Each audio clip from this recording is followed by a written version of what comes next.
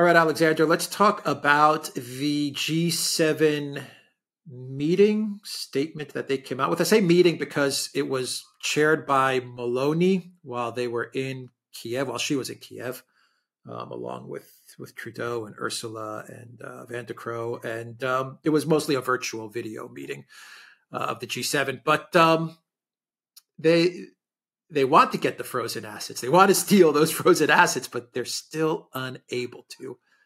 And so they came out with a statement which reaffirms their commitment to Ukraine as long as it takes, etc. But they stopped short of announcing that they're going to steal these 300 billion in Russian assets. I believe the breakdown is 200 billion in Europe and 100 billion in the US, something like that is the breakdown of these assets. Yeah. Well, 26 billion supposedly is in London. I mean, that's okay. A report I saw in Bloomberg, but and the rest is in Euroclear. Yeah, Euroclear. Or most of it is in Euroclear. Euro 260 billion is in Euroclear. Apparently, around 26 billion is in London, and the balance is in the US. So I understand,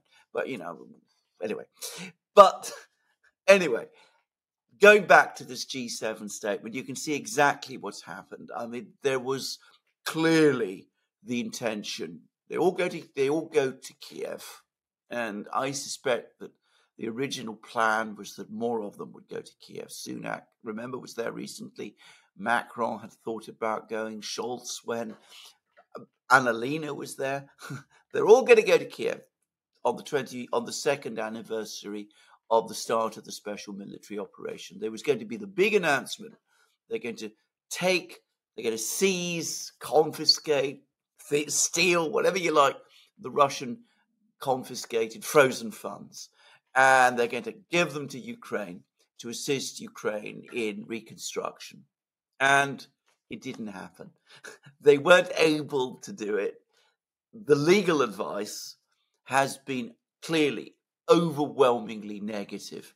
And we're now getting more and more reports that beyond the advice from the lawyers, there's also been warnings from the financial world. So supposedly, this is according to Bloomberg, the big international banks have warned the British government that if you start seizing, confiscating Russian assets in that way, it will have an immediate effect on the credibility of the City of London as a major financial centre. I think we discussed it in a previous programme. The CEO of Euroclear came out publicly and basically said this is a disastrous idea. Don't even think about it. It will have an immediate effect on the credibility of the European financial system, the Eurozone financial system, and it will also destroy the credibility of Euroclear itself, which is a key European institution. It's known that the ECB is strongly opposed to this. It's also, I understand, opposed by the Fed in the United States. So they ran up against all of this. The lawyers weren't coming along into line. The legal advice they got, which we discussed in a recent program from the various lawyers that they found, was completely unconvincing. I mean, we remember we said on the program it wasn't a legal analysis. It was straightforwardly declaratory, which is not how legal cases are built. So they had to stop, and they said that the funds, the Russian assets, will remain immobilized. Nice word. In other words, frozen, until such time as Russia pays for Ukraine's reconstruction. There's interesting words. The interest will be used to support Ukraine, but the capital will not be affected. Apparently, Euroclear say that the interest belongs to them. It doesn't belong to the Russians. I suspect there's legal arguments about this, and I would not be surprised if the Russians bring a case over that as well. But anyway, we'll leave that for a discussion for another time. But the assets themselves, the $300 billion, so far, they haven't been able to touch. But despite all of this, again, if you read the statement carefully, they're still looking to do it. It's just that they haven't found that legal key. And they're saying, we're going away, we're going to come back, we're going to have a summit meeting in Apulia, and we want more legal advice prior to that meeting. So basically what they're telling the legal community is, look, we still want to do this thing. We're absolutely determined to do this thing. Find us some legally foolproof way so that we can do it. Find us some legally foolproof way so that we can go to the bank and steal the money that's in the bank and call it ours.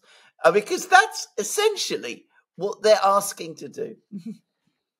Yeah, I was going to ask you that question, the $300 billion question. Does this close the book on the frozen assets? Are they giving up? No, they're not giving up.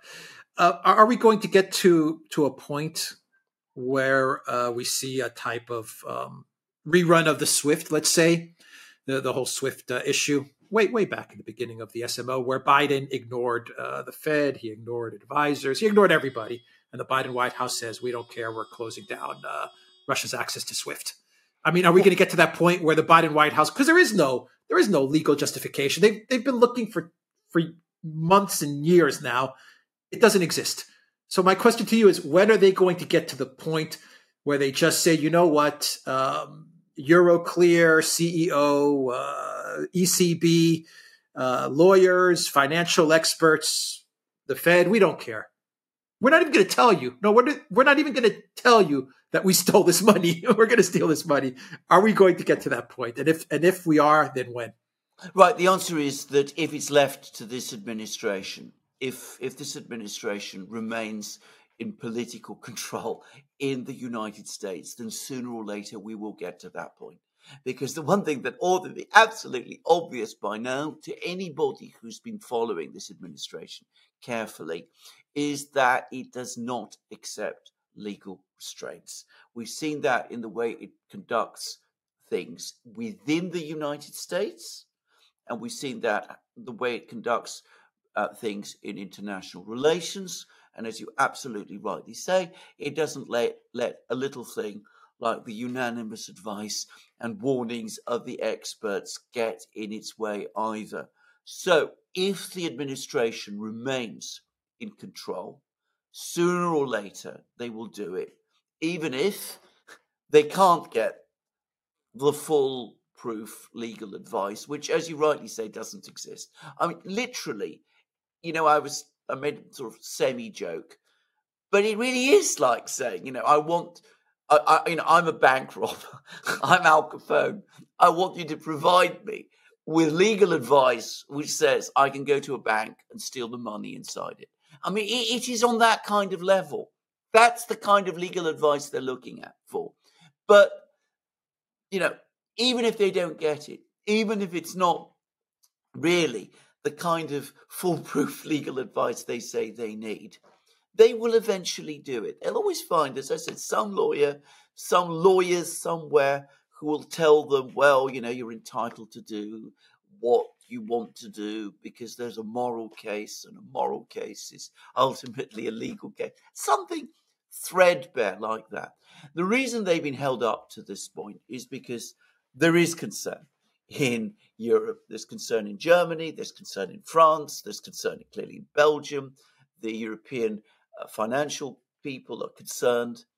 But ultimately, if they are still the power, sooner or later they will do it, just as they did it with SWIFT, just as they did it even more with the original freezing of the Russian assets, which itself, in my opinion, and not just my opinion, most people who've looked at this, violated sovereign immunity law. The question is, will the Biden administration retain full control? One senses that control is slipping, that the president himself is becoming increasingly unpopular. He's having a tough time getting things through in Congress. It might be in an election year that, it slips away, but I wouldn't count on it. And if I was the Russians, I would, reading this statement, say to myself, this is clearly what they intend to do, and we need to get our legal team ready. Yeah, and you can look at it from the other side of things where, they may be saying, okay, this is our only chance to get this money. Biden's not going to be reelected. Every day he gets worse and worse. So it's either now or never. So we better get this money in the next 6 months or 7 months. So they may be looking at it like that. And I want to ask you another question. We talked about SWIFT and how everything went down with SWIFT.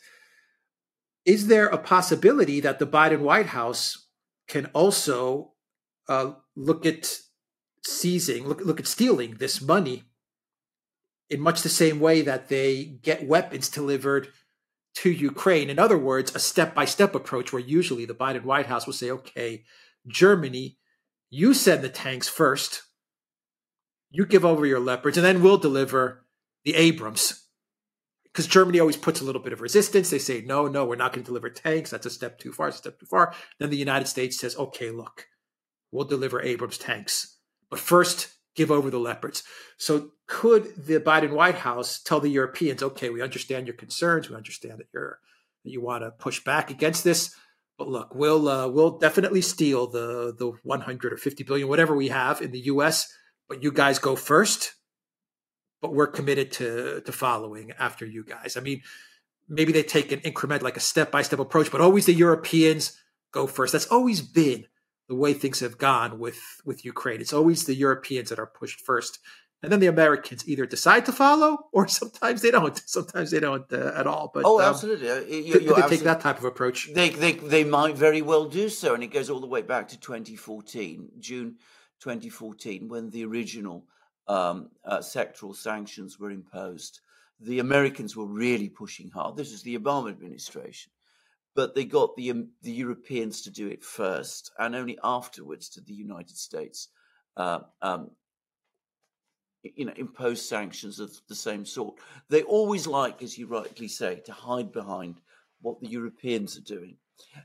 They've run into more resistance this time, and the reason I think is because this is getting too close to the underlying financial credibility of the entire Eurozone. I suspect, when we talk about the ECB being opposed to this, I suspect the Bundesbank in Germany, in Frankfurt, is also strongly opposed to this. And, there is that. And it does have influence in Europe. But, we have seen that every time the Europeans put up resistance, eventually they fold, and because they folded so often now, they find themselves in a situation where they have to be even more hardline than the Americans are, because if the Americans pull back, they're exposed. So, there's that dynamic in play as well. And you're on top of that, you're absolutely right. If they do sense that the situation is slipping out of their control, that may actually make them decide to accelerate and do this even faster before the window in doing it closes shut entirely. But one senses it's proving more difficult this time. And from a Biden administration point of view, especially in an election year, the absolute disaster, the complete catastrophe, is if they go ahead and do something like this, and then the Fed goes public and the ECB go public and say that this is a very bad idea and we don't agree, and perhaps even start taking countermeasures to try to protect any drain on the EU financial system, for example, by raising interest rates. So, it's not quite as straightforward as it looks, but the intention to do it is there. The will to do it is there. They're very frustrated and angry that they haven't been able to do it up to now. But left to themselves, they will do it. Of that, I have no doubt. This has got to be eating away at them. I mean, this has got to be keeping them up at night to see this 300 billion just sitting there And you know they want to grab this money, but they can't. This has got to be so frustrating for them. Absolutely, and they're very angry about it too. I mean, that's the other thing that comes through very much clearly from this statement. And by the way, an article that the British Prime Minister Rishi Sunak, who's obviously up to his ears in this now, wrote in the Times. They are clearly very, very angry that they haven't been able to do it up to now. All right. We will leave it there. TheDurand.locals.com. We are run by Odyssey, BitChute, Telegram, Rockfin, and Twitter X. And go to the Durand shop. 15% off all t-shirts. Take care.